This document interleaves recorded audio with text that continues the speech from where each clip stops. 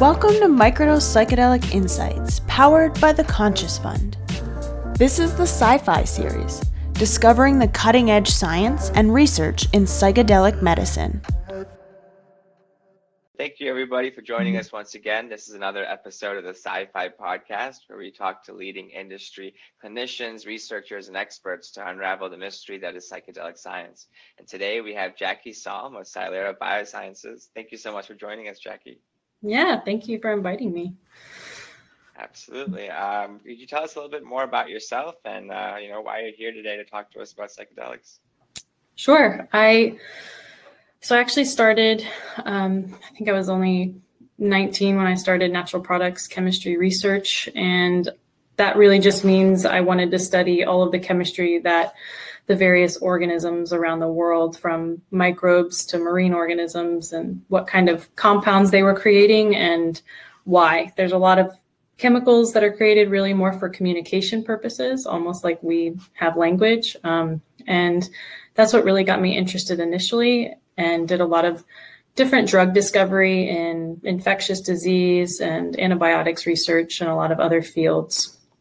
But eventually I started to get a lot more interested in more of the neuroscience side and sort of the mental health arena. And that was largely driven by, I have a long history of random addictions and dementias and that sort of thing. So it started to become very apparent to me through my drug discovery process that there was just a huge gap in medicine for this whole field. So that's what kind of led me this direction.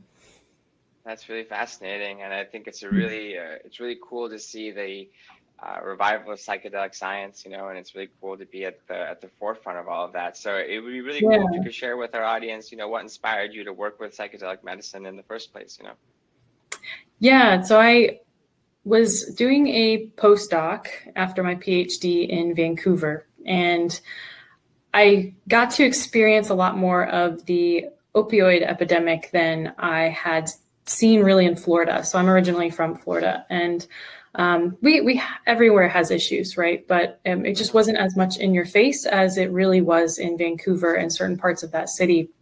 And I think that, along with my father was diagnosed with a really rare form of frontotemporal dementia during my PhD that continued to progress right around that same time I was doing my postdoc. And then I also, at the same time, somehow it was just like a culmination of things. My older sister started to have a lot of issues with alcohol addiction.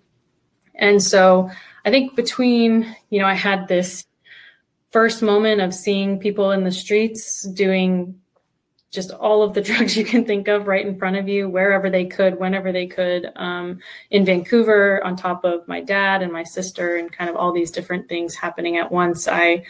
I knew that that's where I wanted to be, that I wanted to find out better ways to handle a lot of these things, because there's just not a lot of resources and there's not a lot available. And I feel like it was so much more difficult than it should have been for me to try and find ways to figure out how to help. So that really dragged me back to Florida and into actually originally the cannabis industry, and then now more the psychedelics industry. It's really fascinating. Sorry, give me 1 second. My dog keeps scratching at the door. Oh. Yeah, okay. That's really fascinating. I'm going to pick up where you left off in just a moment. I'm going to make a note of this time point.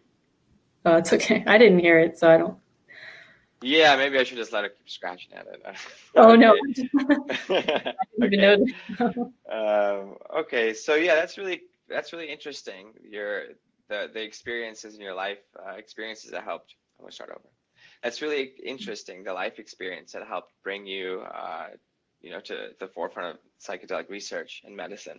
It's really interesting. We're working on a documentary right now at Microdose that's kind of a commentary on this intersection of mental health and addiction and psychedelic medicine around the world. And the next phase of the documentary is going to be shot in Vancouver, and it's actually going to be focusing on the opioid epidemic. Actually, I know Patty Hajdu, the health minister of Canada, is trying to keep the injectable opioid program in Alberta open, because they're trying to close that, which would be a huge blow to a lot of people there, because Right. it's huge for harm reduction, and a lot of drug policy right now just is diametrically opposed, not aligned with the science and the research.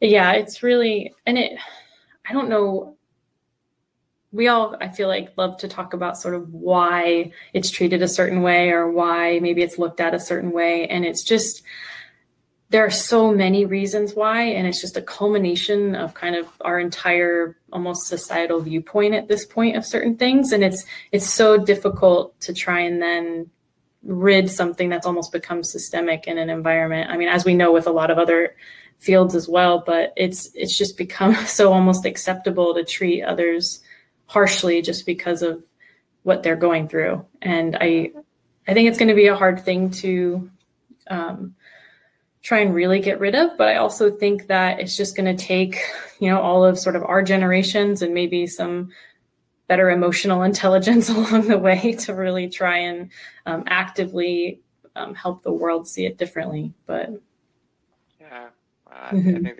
that's true. Could you tell us a little bit more about your academic work and the work that you're up to now, specifically in the space?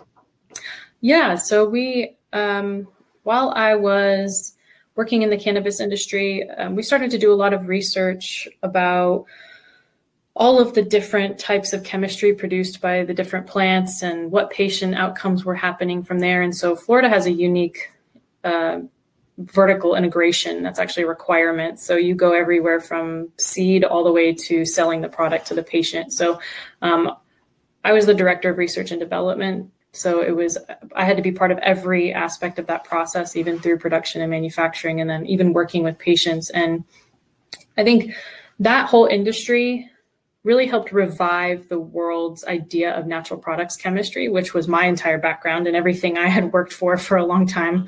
And so as a natural products chemist, it was sort of natural for me to say, okay, well, this industry is really helping everyone recognize the potential of natural products and what those can do for them.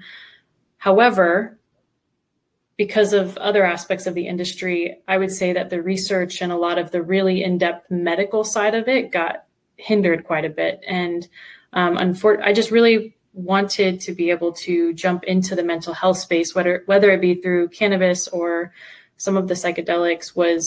I wanted it to be done in a more medical route.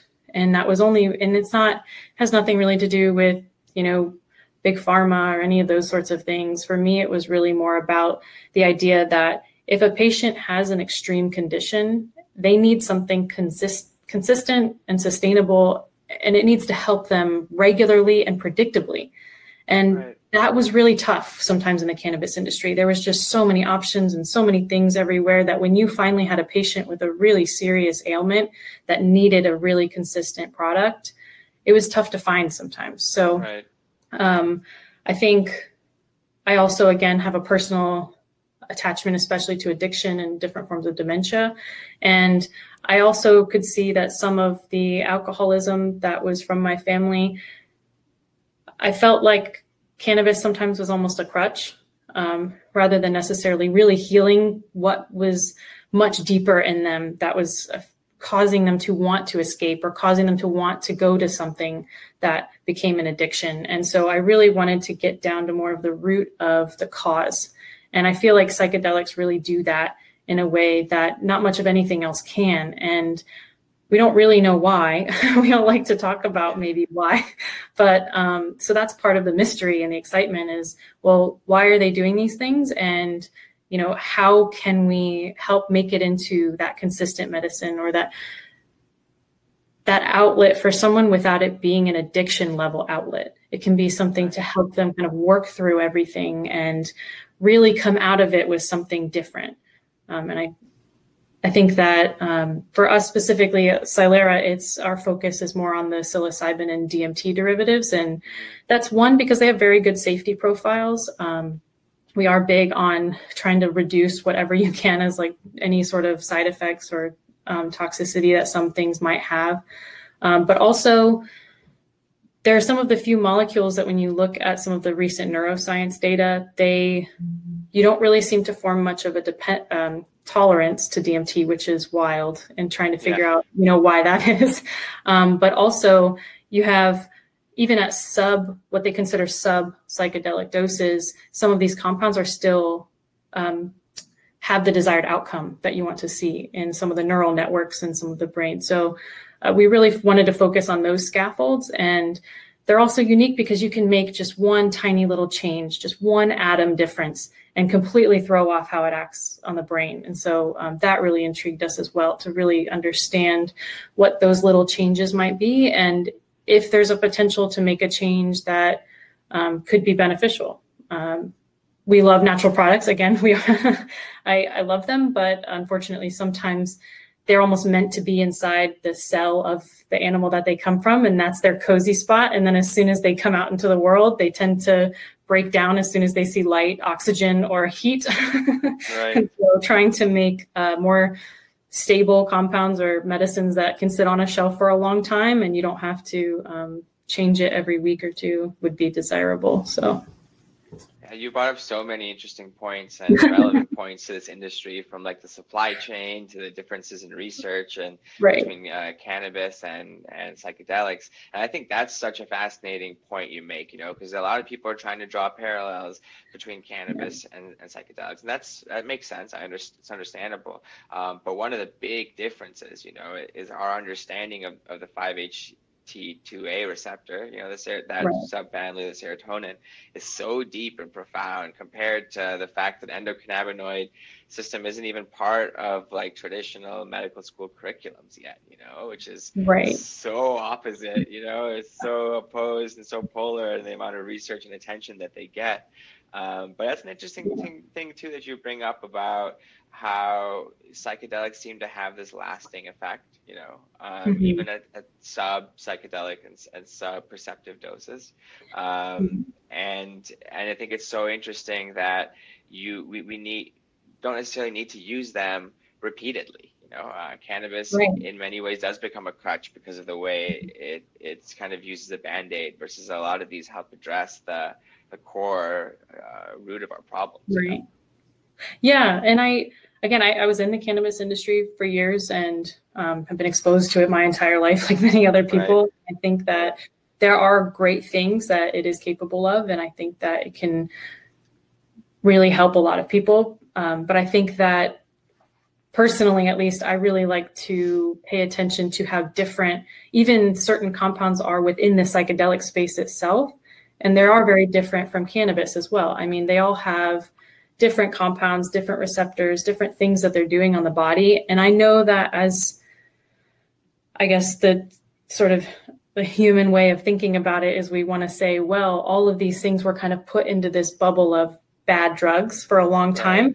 So we're all just kind of keeping them in a similar bubble when we come into the world of psychedelics and cannabis, when really they all deserve their own separate branch completely, and they all really deserve attention in different ways. And I think that that's going to be something that's important for everyone to distinguish, because you do have groups working on ibogaine therapies and LSD therapies and psilocybin and DMT, and you have MDMA, obviously.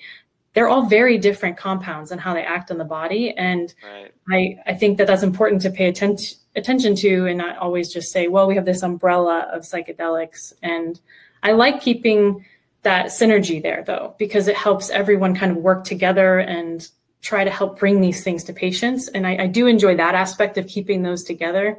But I think when it comes to the medical side, they really can be very different. So.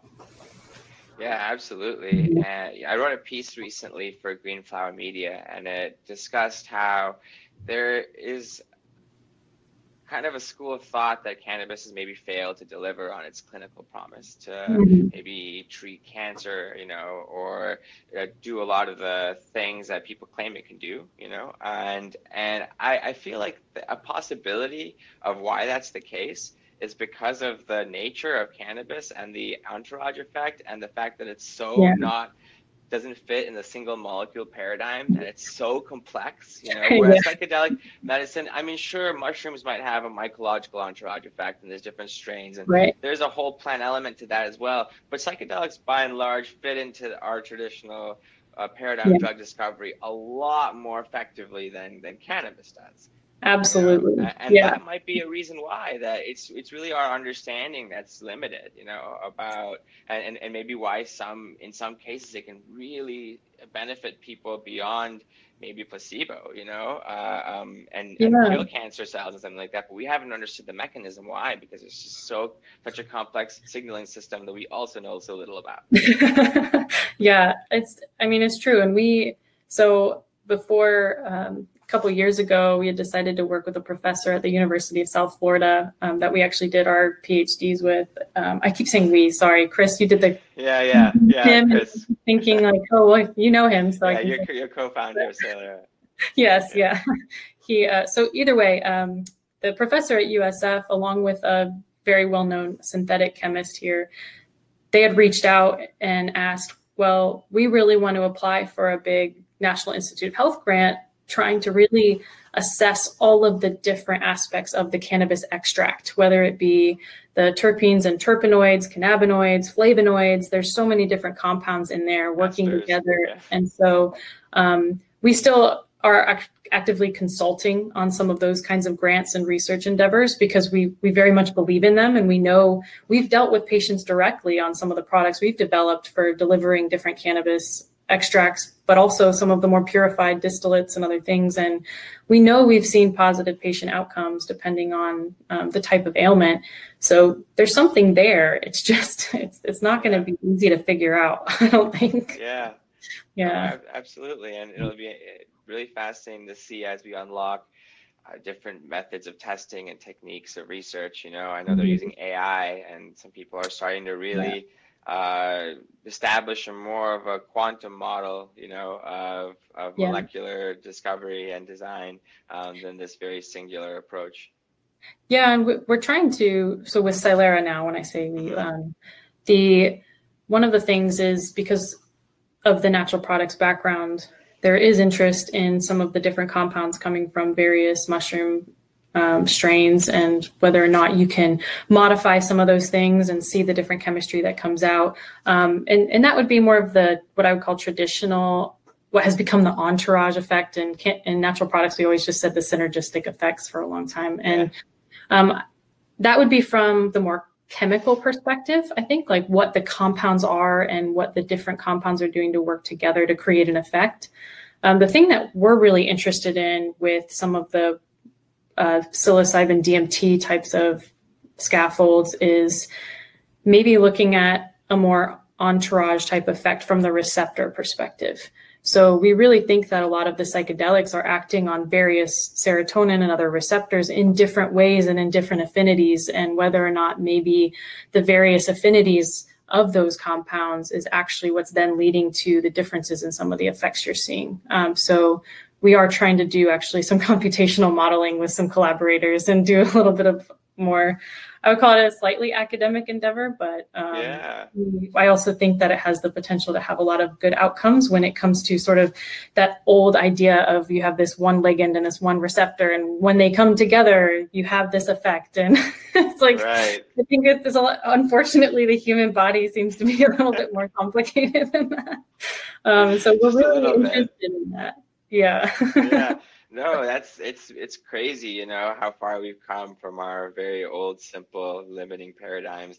The central dogma for biology used to be DNA, RNA, protein. I mean, it is so much more than that. It's putting it lightly. And that's the exciting thing about science, though. Is that we're always. This is always more between the lines, and it's very subtle and nuanced, but also infinitely complex, and that's just part of how it goes. So that's I think go ahead. Oh, sorry. I was just going to say, I think it's going to lead to some really interesting shifts in what we see as medicine, though. That's at least my hope.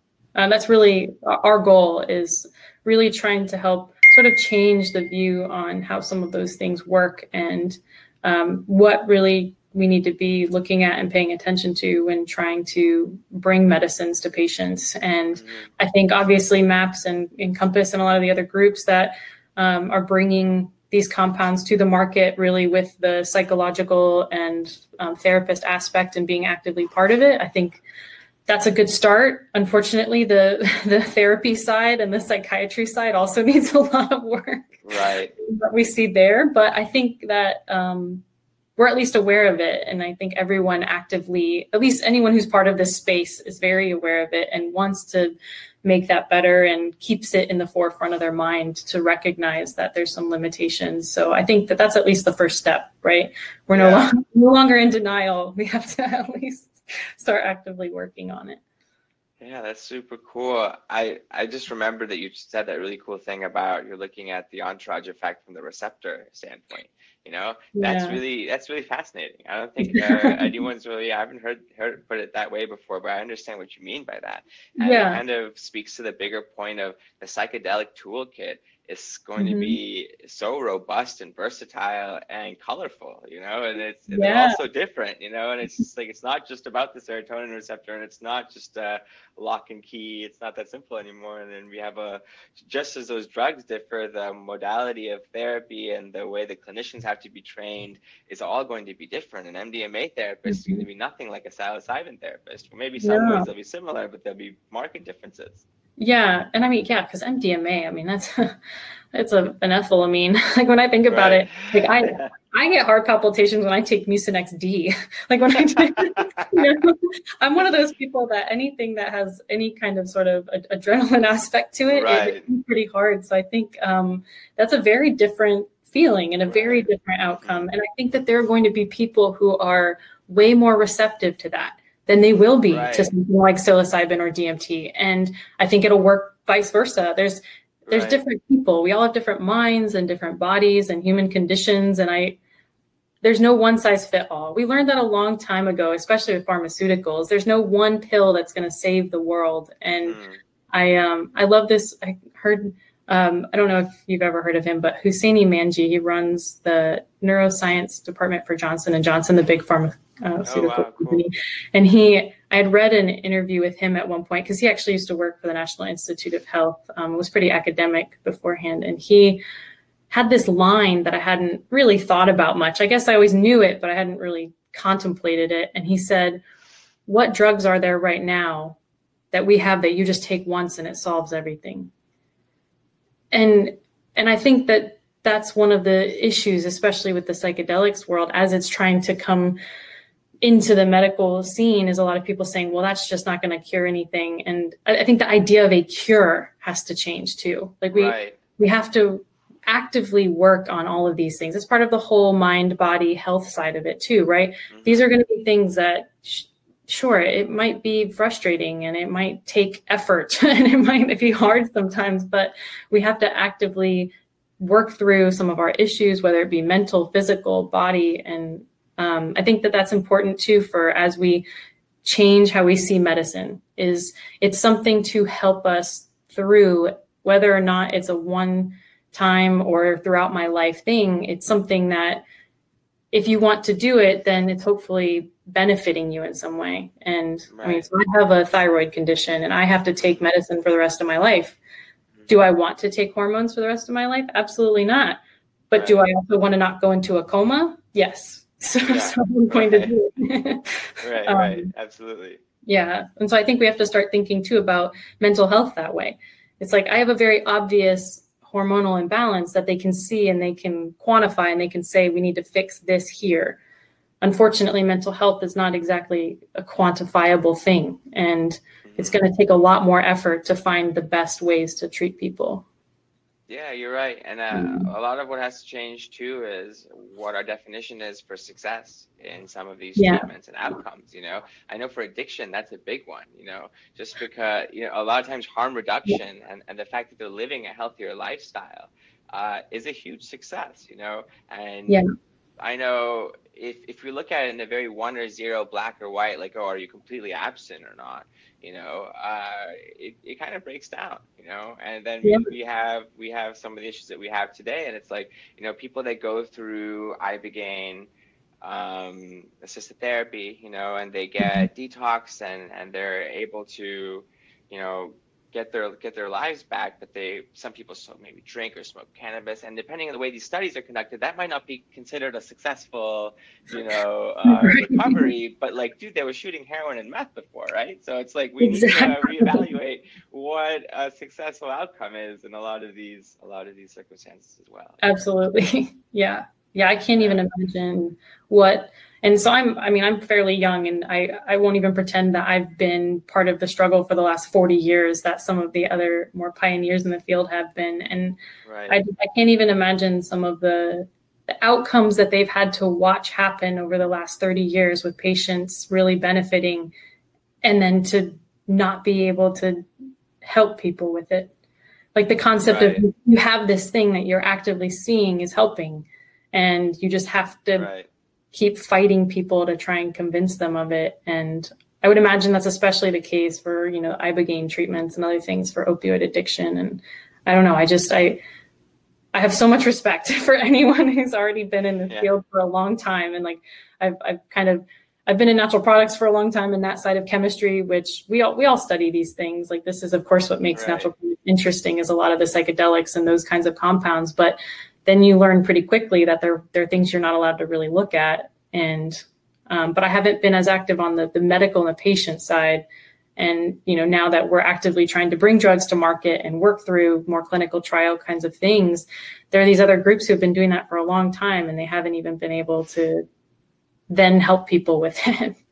So I imagine it's got to be extremely frustrating, but I'm glad, and I'm hopeful that this wave, even though there's been a couple waves, will be different, and that we'll all recognize the necessity, especially with the pandemic. I mean, everyone, I don't think anyone's going to deny that this has been extremely difficult on everyone around the world, mentally, physically, you name it. So. Yeah, I think it's catalyzed, the progress that psychedelic medicine has made, because it's come at such an important precipice in our evolution, and so it's really now or never. Like, this needs to happen, and we need to do it right. We can't be like, we've learned from the 70s, and we're not Sandoz sending out acid to everyone that wants it. We've come a long way, and we've learned from the cannabis industry, and that I believe that there is absolutely a role for these compounds to be used in psychospiritual growth and personal development beyond just treating illness in the clinic, But absolutely. for now, I think it's really important that the movement is a medicalization, because let's let the data come first. Let's let these clinical trials unfold. Let's see what these do in cancer patients and addicts, because like, we already know it's going to blow your mind. So let's have it. Let's have the empirical studies to finish corroborating this, and then that will be there. It will be there, and it will be published in the National Library of Medicine, and then we can go from there. Even in this time where there's so much conspiracy and there's so much doubt about the state of science, luckily the results just happen to be so groundbreaking and so significant. There is no there's not that much debate about its efficacy or safety, and that's really remarkable. For sure. Wow, we really needed something like this to come along, Absolutely. Yeah. So I think it'd be really cool for, I can kind of imagine being having been a clinical biologist myself, but what does an average day look like for you? Are you in the lab? Are you, with your teams of researchers? Are you guys in a mixture of everything in boardrooms? What does it look like? Yeah. So between myself and the CEO, Chris, that we're kind of everywhere all the time. This morning I was in the lab actively trying to look at some of the results for some of our formulation experiments we're doing to try and help. We're really working on finding better ways to bring some of the more DMT type scaffolds into the body. They don't have great, they don't do well in your body, basically, when you take sometimes. So finding better ways to do those things. So this morning and part of yesterday, working on some of that. In the lab, we have a lot of professors and other collaborators at the university that we are talking to that are going to do animal studies for us, but also some of the computational work and some of the other things that we're working on. We have we're actively trying to, raise funds to do all of these research sorts of things. So it's usually us also trying to talk to investors or our board or other people as well. We do have some medical advisors. We're still preclinical right now, so we're probably not as active as we will be maybe in a year on some of that aspect of it. But yeah, it's a lot of multitasking, I would say sometimes. But no, we I don't know. We love to talk about how when we made the leap and jumped into it and said, we're going to do it, we're going to start the company and we're going to really change sort of this whole side of the industry and help people recognize what really needs to happen, just especially since what we saw kind of in cannabis. Everything's fallen into place so well along the way that you'd think because of, COVID and everything hitting that we would just be totally drained and suddenly not have any hope in the world for some things. But somehow every step has it's fallen so easily that it's hard to say we weren't meant to do this. Yeah. There's some moments you have, and that's honestly been the last year for us. It's everything has gone so smoothly. And I say smoothly, it's hard, obviously. It's not like it's easy, but you just see these things happen and it's hard to not think that that's what you're supposed to be doing. So we've had a really good run of it so far. And I don't see that changing anytime soon. We now have the National Institute of Drug Abuse, as well as we applied for some grants with NIH, and we have quite a few different people who've reached out to collaborate and try to test a lot of our stuff. So that's the part that I love. The industry, I really hope it stays this way, but everyone really wants to collaborate and help each other as much as possible, because that's the only way that it's going to really be what it's meant to be. So I hope it stays that way. But yeah, sorry, I also tangented, but I was trying to think about my days, and I'm like, my days are always different. Yeah, that's really cool. That's so exciting, and definitely from myself, definitely for the team at Microdose, a huge heartfelt congratulations, because that's amazing. I hope the progress continues the way it has been, and I definitely understand that feeling of being in a flow state. It just reminds me of when we were filming that documentary in Mexico, and I'd actually met Patrick and Connor for the first time during that trip, and it was just such an incredibly packed itinerary. I mean, we were on mountaintops at sunrise to film, and then doing sunset shoots, and then traveling in between and just doing everything. It was wild. And everything just flowed. Really, it was a higher order there of some sort. It seemed like it was meant to happen, and that's cool because a lot of people in this industry now seem to be experiencing that, and I think it's a collective meant to happen phenomenon for psychedelic medicine and the people pioneering the charge. So I hope we all keep writing that way forward, because that's pretty incredible. So I think a really cool point would be to talk about the delivery systems for DMT. I know that lately there's been some discussion. I don't know if I talked to Chris about this, about IV infusion DMT. Yeah. Maybe in a similar fashion that ketamine infusions are administered in a clinic. Can you talk a little bit more about that? Because on the surface, that seems pretty radical to a lot of people, Yeah, and I will say that's not our approach. And that's mostly because, again, if there was anything I learned designing a lot of different formulations and different types of products for patients is it's hard to convince people to do something that they have never done before and is too intimidating or too different, if that makes sense. And there's always going to be the patients who are open to it. There's always going to be the situations where if someone's especially in an end of life state or something, absolutely, that's going to be an option. But I think if you're really trying to target sort of the everyday person and trying to help sort of the collective mental health state of just your average person, it's really tough to convince them to want to be poked and prodded and have to deal with some of those things. So, and it's also hard to convince them to lay in a room for 6 hours and be able to afford it as well. Like that's not always the most affordable option. And I think that's true for anything IV or anything that requires you to be actively with a healthcare worker all the time. It's extremely difficult. And so our method, I would say, is more on the formulations that someone can use at home, or someone can use, or, maybe they do have to go to the doctor to actually receive, but it would be something that they're maybe not as intimidated by as they might be for something like IV. Right. Unfortunately, I can't talk in super detail about some of it, but we mostly we have some oral delivery methods that we're working on. That's not for DMT because that just doesn't really work well.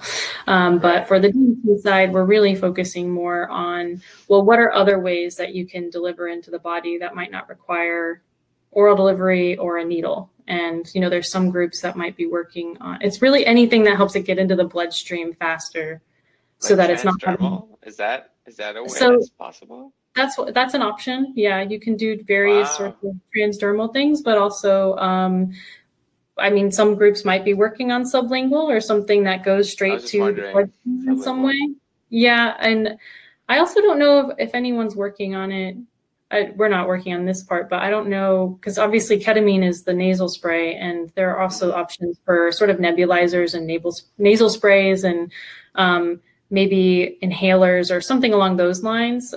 Those are also. Is there no way for the industry, for the medical side of the industry, to utilize like a vape pen, because those have come a long way? So I think you'll have to be able to convince the FDA that it will always be a consistent dose with a very small margin of error. That's the issue. Right. That's even an issue with nebulizers too. I mean, they're difficult. Right. It's not easy. And so hence the inhaler, it's sort of, and those aren't perfect either. I mean, the margin of error, we had developed some cannabinoid inhalers, and there's still a decent chunk of error sometimes between the dosing on them. So it really comes down to optimizing the dose, keeping a narrow window of error, and trying to find the best ways to deliver some of these things so that patients aren't too scared of it or too intimidated by it. But I think so. I don't know if you've heard of dihydroergotamine. It's been actually on the market since the 40s. Dihydroergot. I mean, I know ergot's what they derive LSD from. So dihydro. Yeah, that's exactly what is it? So it's a pharmaceutical. It's been on the market since the 40s. I made a big table. So there was the Pharmaceutical Drug Development Consortium last week, and I gave a talk there, and I had finally put together sort of this big table of all of the drugs that have been on the market and FDA approved since the 40s, and that's one of them. And it's that one they did as IV options or just in the muscle tissue sort of thing, intramuscular. Yes, and there were some of those options, but they did have a nasal spray of that. But the bioavailability is also kind of the issue. I think it was only 30% bioavailable. And I think that's one of the biggest difficulties for any of the psychedelics for a lot of groups is, I like to say, it's just because the molecules we're working with were found in the 1900s doesn't mean that our technology and formulations have to be. We've made it a long way. We've advanced a very long way. And there's a lot of formulation options now and drug delivery options and things that we should all be looking into and really working on with some of these compounds, because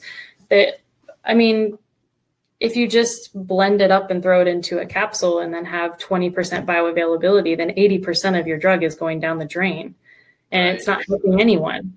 It's just polluting potentially, So I think that's probably our biggest focus, is really on the different formulations and how can we make these things more bioavailable? How can we, without really changing their properties, which is tough. I'm not going to say it's going to be like the easiest pursuit, but I don't think it's going to be as hard as some might think it is. So that's super fascinating. And the delivery of these compounds is a huge a lot of attention is being focused on this right now. I know with ketamine, just for example, that's a difficult one to administer at home. IV and IM is fantastic, but once we go out of that, it really degrades. The nasal spray varies way too widely. The sublingual troches are all over the place.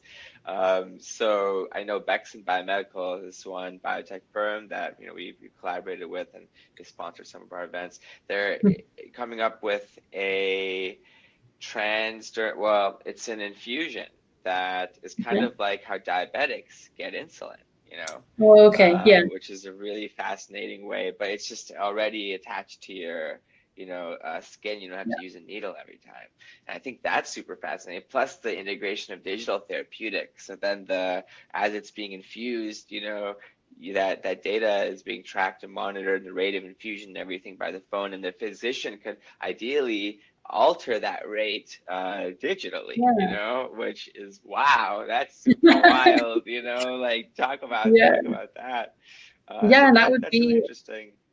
I mean, my mind always goes to the injectable sort of thing for birth control was a thing for a little while. Like I remember that had sort of a controlled dosing, and you had it just kind of under your skin in your arm I never did it, but I had friends around or people around me that had done those things. And I mean, I'm not really sure what happened to some of that, but that was all infusion kind of based, where it was sort of a consistent kind of gradual thing. But yeah, it would be interesting if they could actually control it from a different location. I wonder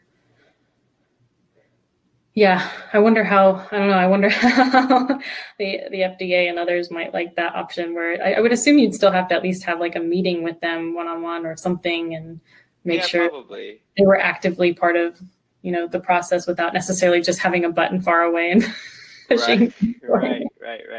But I think there's going to be a lot. Yeah. And I mean, ideally, and this is, who knows how far down the road, but I'd say if I had any sort of aspiration, is it would be the idea that anyone who's ever had a headache knows that they don't just have one headache, take acetaminophen, and they never get a headache again in their life. Like you're going to get headaches. It's going to happen. And we have things you can go to help you with those moments. And I would love to see being able to reach people early enough in life that when you start to have those moments, rather than us just sort of shoving it aside and then it builds up. And then when you're in your 40s, you have suicidal ideation because you've never coped with any of those things. Maybe if we reach people early enough during some of those times, it can almost be something they can go to in very low or small dosing on their own to kind of say, okay, I need to get through this moment and then move on. And I don't think it's going to be that straightforward for all types of issues, obviously, but specifically, especially with early signs of depression and anxiety and that sorts of thing. I mean, it starts really early. And women are more likely to end up with depression, and it always starts earlier for us because we reach puberty earlier. And so, it's something that happens pretty early on. And we also need to not look at it as, okay, well, we'll start treating you for depression when you're 65. Like it needs to be recognized that this is a lifelong sort of mental health endeavor.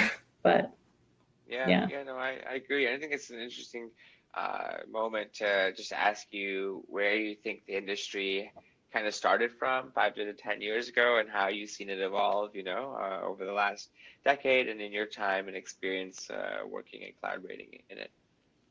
Yeah. So I consider myself fairly new to the scene. I think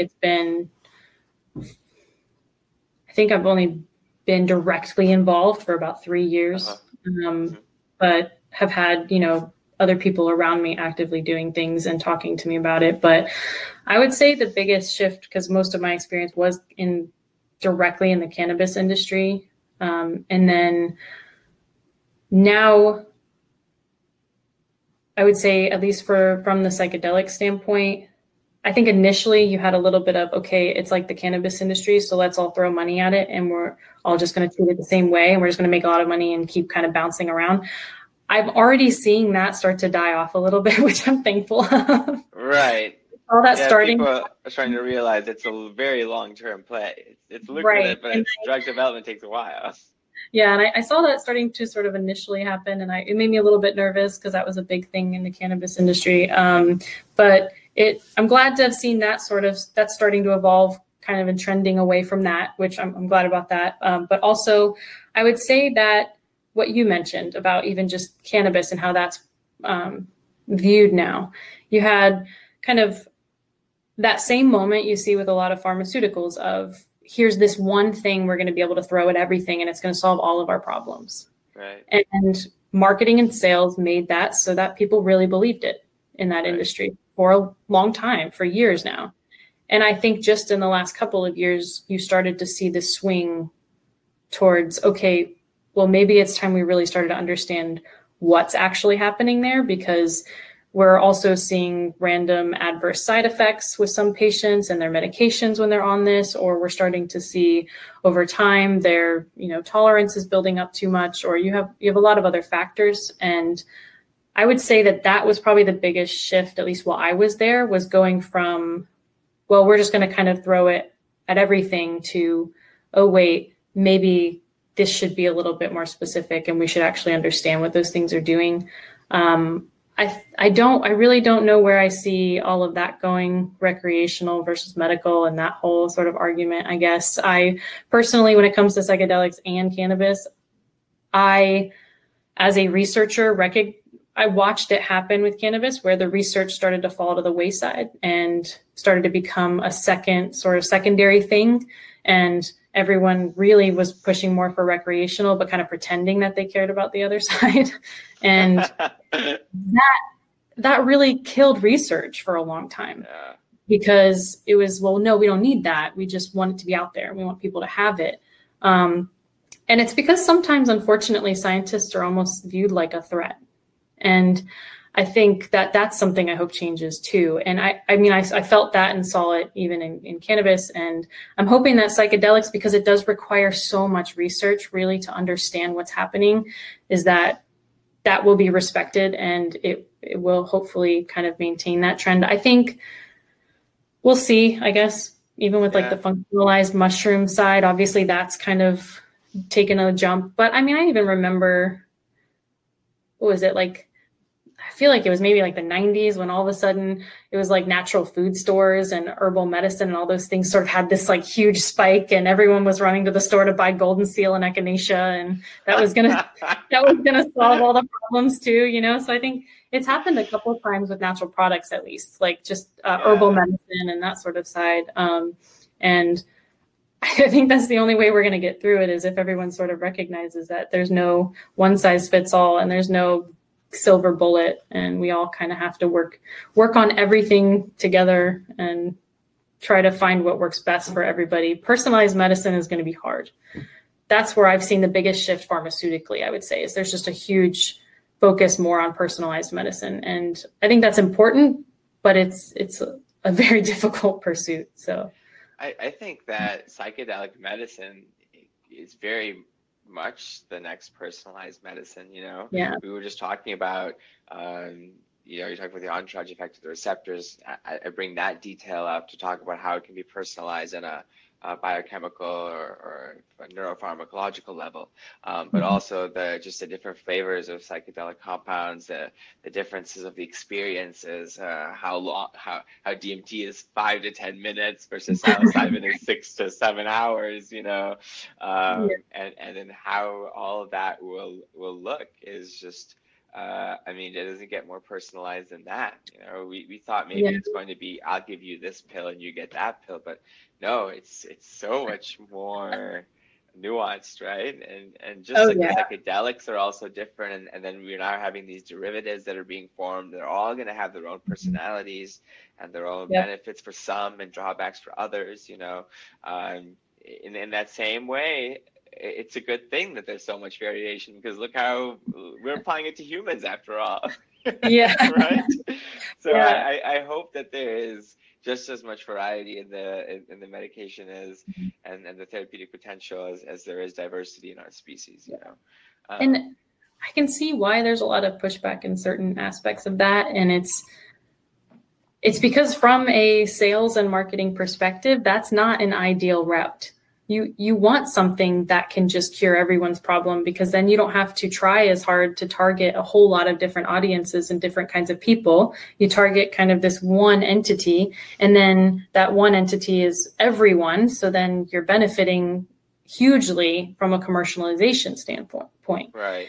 It's much more difficult to have to cater to a lot of different types of people and places and backgrounds and cultures. And then on top of that, create a very diverse product line for all of those different types of people. And I can see from a business perspective why that would be intimidating and not ideal. But unfortunately, for medicine, that's going to be ideal. And so I think it's going to take a huge shift in treating medicine not like a business. And that's a hard ask.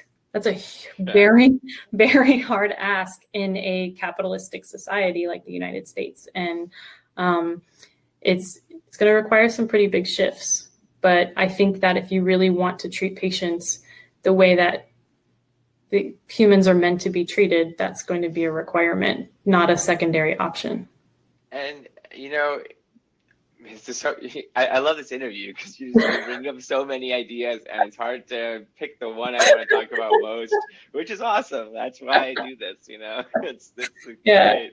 I was a philosophy major before I was a chemist, so sometimes I like to think we have so much in common, because I got my biology and philosophy major as well. Nice. From the University of Miami before getting my master's in biotechnology. So that intersection of medical ethics and just ethics and science in general, is my first blog I started was Biolitics, biology, politics. That's awesome. And I started creating cannabis content, and that's how I accidentally got into the cannabis industry, and one thing led to another, and here we are, So the world of science media never ceases to amuse and entertain and inspire me. Yeah. Oh man, so that's really fascinating, and some of the things that came to mind from what you were just talking about. I'm gonna have to stop for a second, because all those things they slipped my mind. Now they're trying to. So I'm gonna put another note for 11 o'clock. Okay, give me a second. I was thinking of we were talking about like the diversity and how. Oh, okay, I remember now. Okay, I'm ready. So a lot of what you said brought up a lot of ideas, and we were talking about shifting paradigms around like money and capital markets around psychedelics. It's really interesting because a lot of people, say that the short-sighted view of big pharma, and it is short-sighted to think that like, oh, we're not going to be having someone on a drug that they're going to take every single day for the rest of their life, then we're losing money. If they're only going to take it 2 or 3 times, then they're not labeled as having PTSD anymore. Where's the upside for us? Okay, but the thing is, the upside is massive for all of us.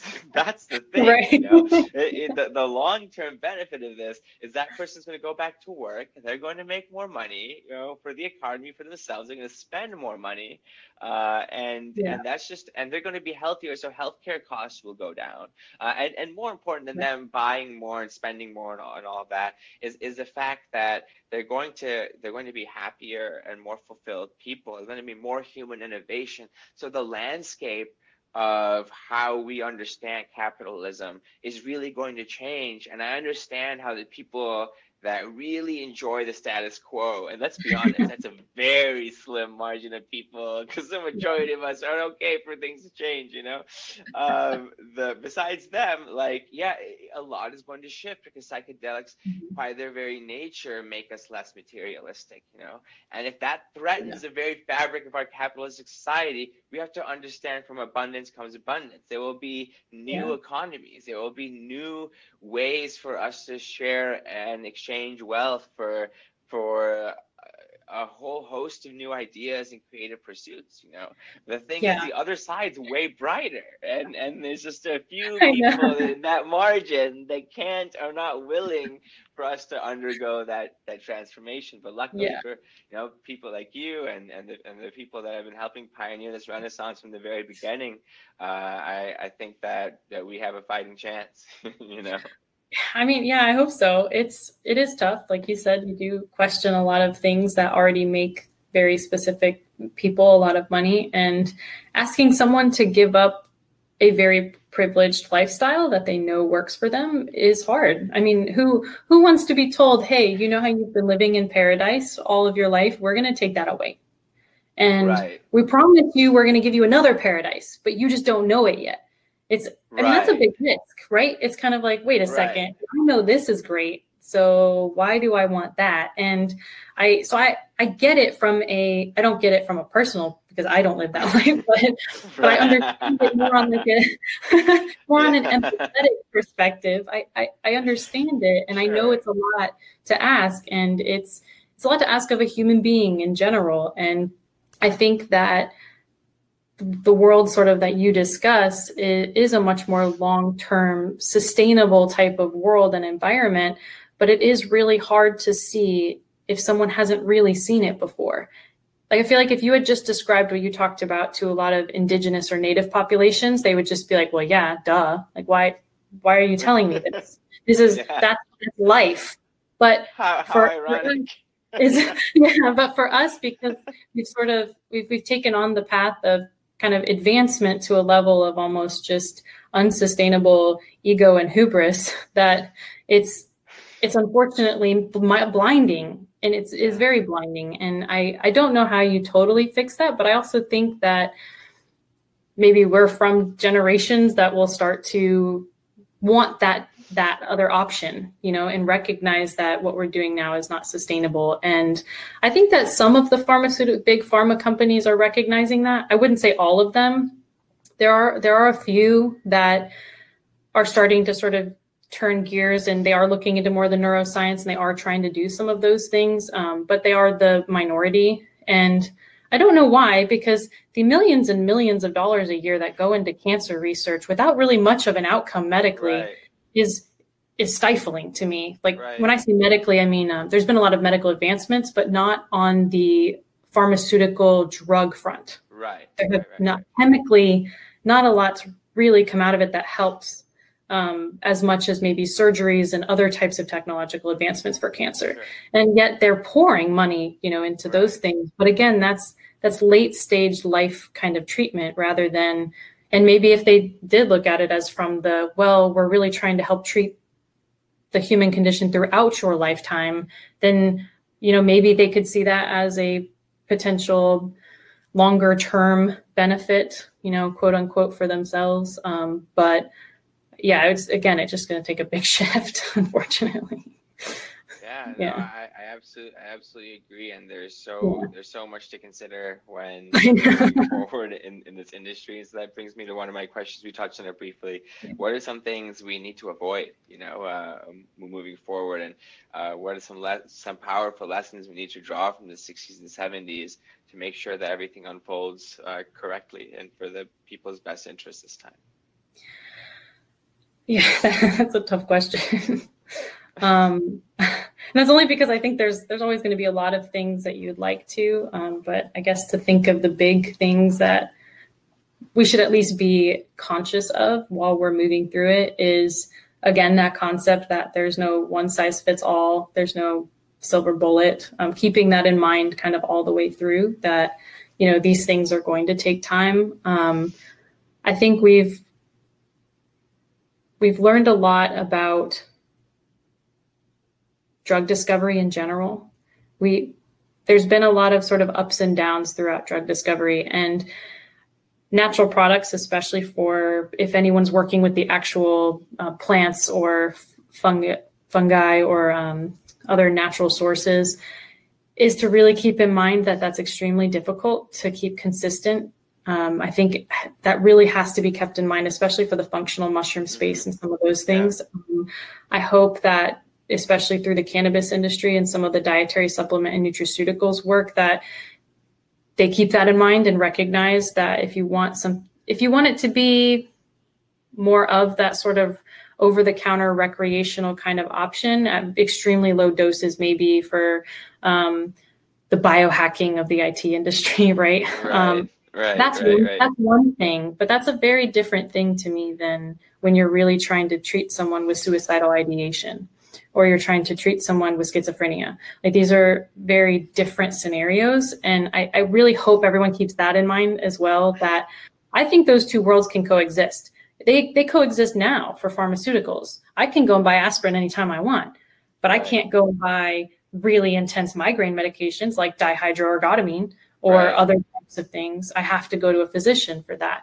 And I think that all of cannabis, psychedelics, all of these things, they could potentially have sort of that over-the-counter option, but that it should be treated very differently than the things that are going to be medically necessary for a lot of people. And that's one hope, is that maybe we can have these two worlds that recognize each other's existence, but that also don't feel like the other is just a threat to the other one, that they're both necessary. I also think that, there's a whole lot, especially on the psychiatry side. Again, that's not my background, but there's a lot in that area that I think we've learned over decades and decades of the fact that there's a lot of different cultures. And I mean, let's be real, women. I mean, who really wants to try and deal with our hormonal changes throughout our life? Everybody just kind of ignores it. And they're like, that sort of exists over there, but we don't really want to touch it. Same with different cultures and different backgrounds. And I think that we've learned enough to know that our clinical trials should not be neglecting these people. Like, we should not be having clinical trials where it's 80% white men. And I don't say that in a derogatory way by any means. That's just what it is. And women are 50% of the population. I understand the argument that maybe you're not in an area where there's a large Black or Latinx community. Right. That's one thing. But women are 50%. We're not hard to find. We're everywhere. I mean, we're the ones kind of maintaining the human race right now. So I think that this is probably one of the best moments of the podcast. 11/11. Good to know. I agree. We've come a long way, and we know these things, we're aware of them, and we can no longer keep kind of pretending they don't exist. And I guess that's my hope, is to stop trying to sweep things under the rug, stop pretending things don't exist, and to really bring it out and respect it.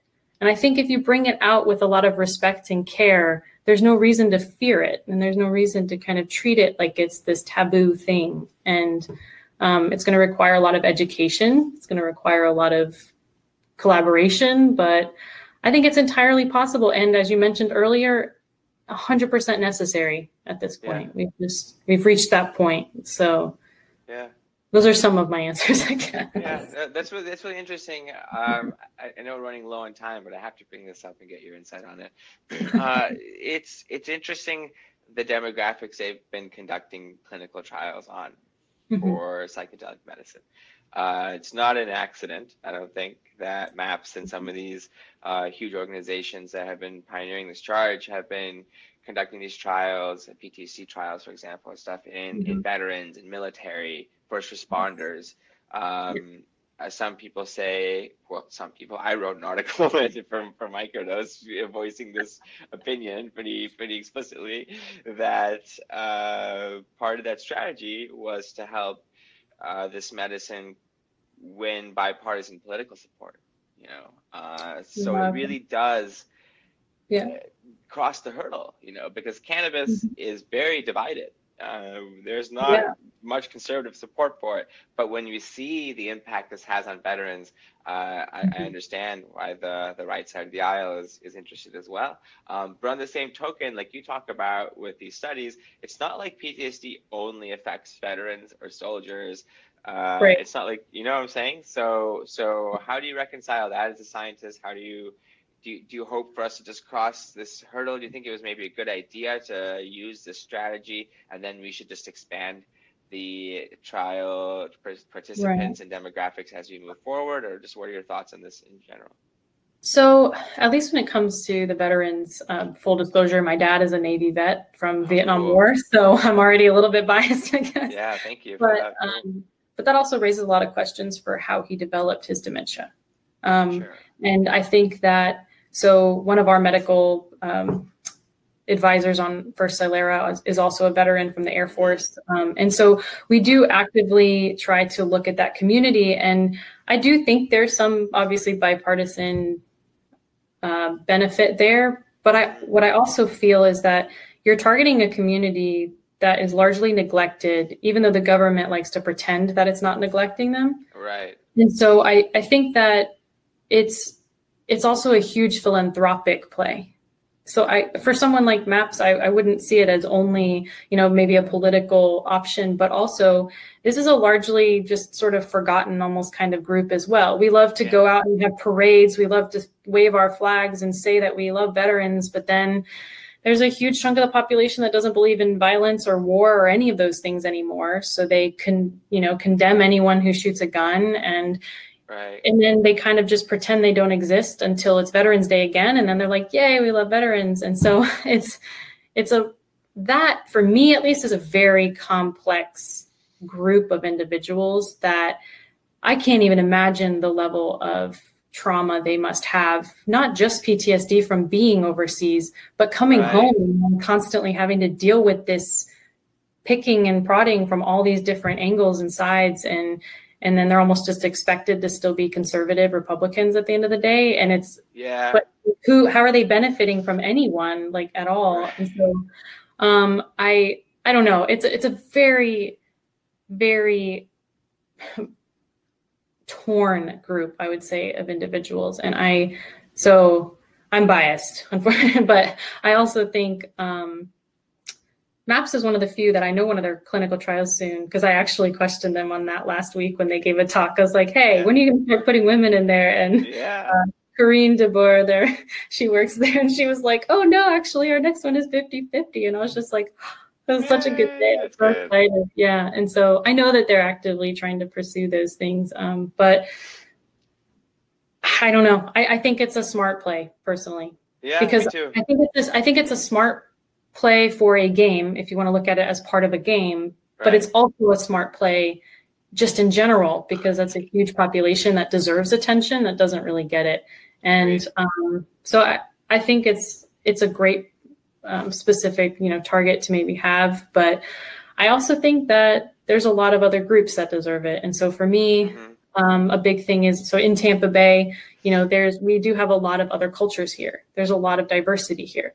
I did not grow up around that. I grew up in Sarasota, just an hour south, where, it's pretty predominantly one demographic down there. Yes, and I think when I moved to Tampa, it was a huge sort of culture shock for me to think that only an hour away from me, there was suddenly people from, East and West and Central Asia and Africa. And then you have all of the different communities, and we have a big Cuban population, Puerto Rican populations.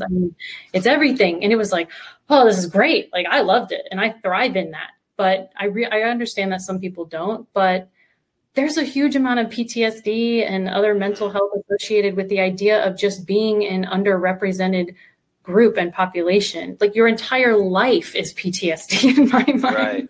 Right, absolutely. That's what some of the even, the big political movements over the summer and Black Lives Matter, all these things in my mind, I'm like, that's all trauma, all of it. And this is the culmination of just trauma and PTSD that's probably in their genes at this point from just centuries of issues that's coming out. And so there's a lot of populations that deserve that attention that aren't necessarily white. And so they really need to be represented in a lot of the trials and things they're doing, because there's also, so I have a really close friend of mine, he's Indian, and he didn't even want to reach out when he was having some issues to specific types of maybe psychologists or therapists or that sort of thing, because he knew they wouldn't understand his cultural background and they wouldn't understand his upbringing unless he found someone in his mind that looked like him and had the same cultural upbringing.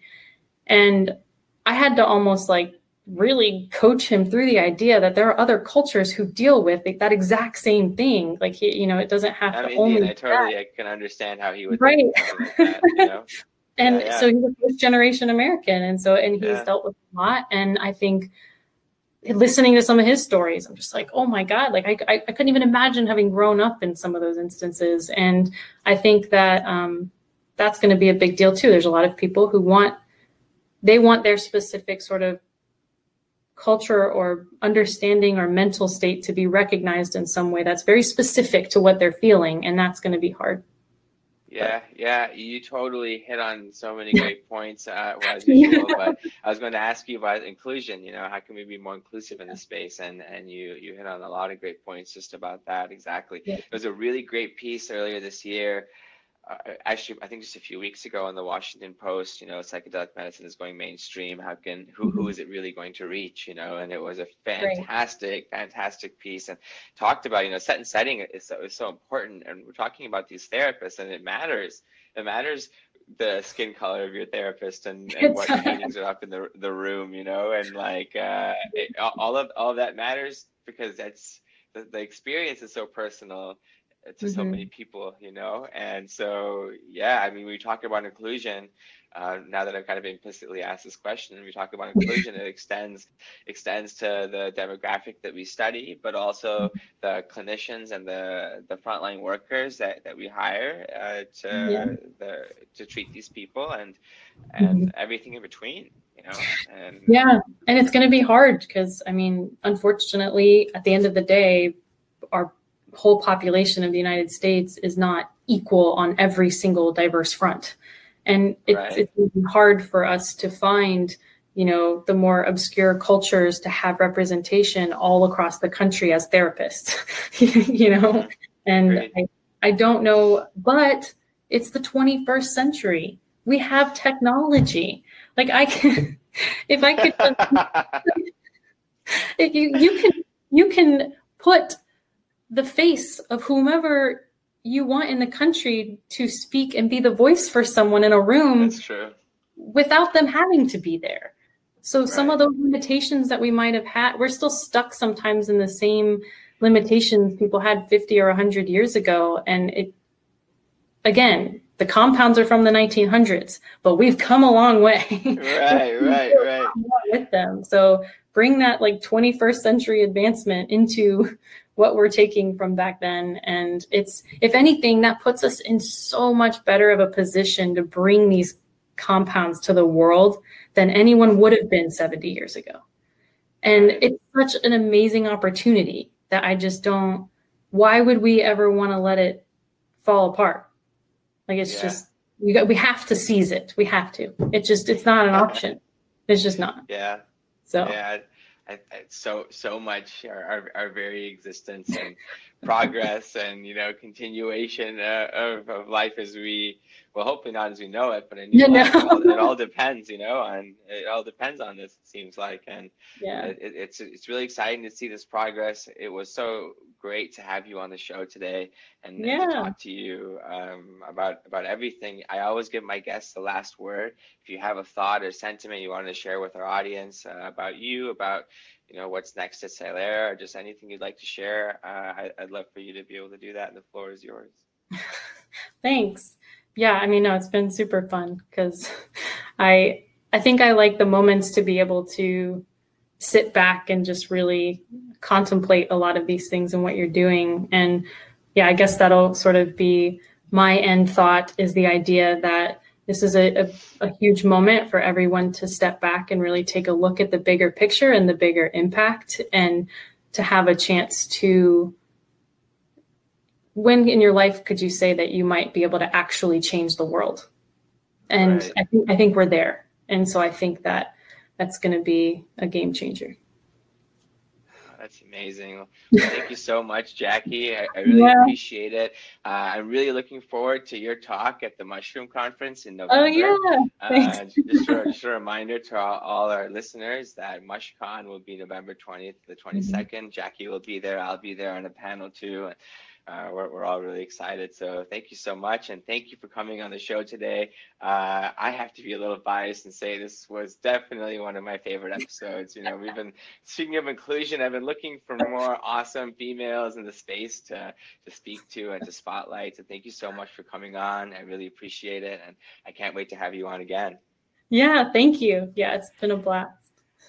All right, thank you all so much. This has been another episode of the Sci-Fi Podcast. I'm your host, Gaurav Dubey, and we'll catch you next time. I was here with Jackie Salm of Psilera Biosciences. And take care, everybody. We'll see you soon. Thanks for joining the Sci-Fi series, brought to you by Microdose and the Conscious Fund. Visit our website at www.microdose.buzz.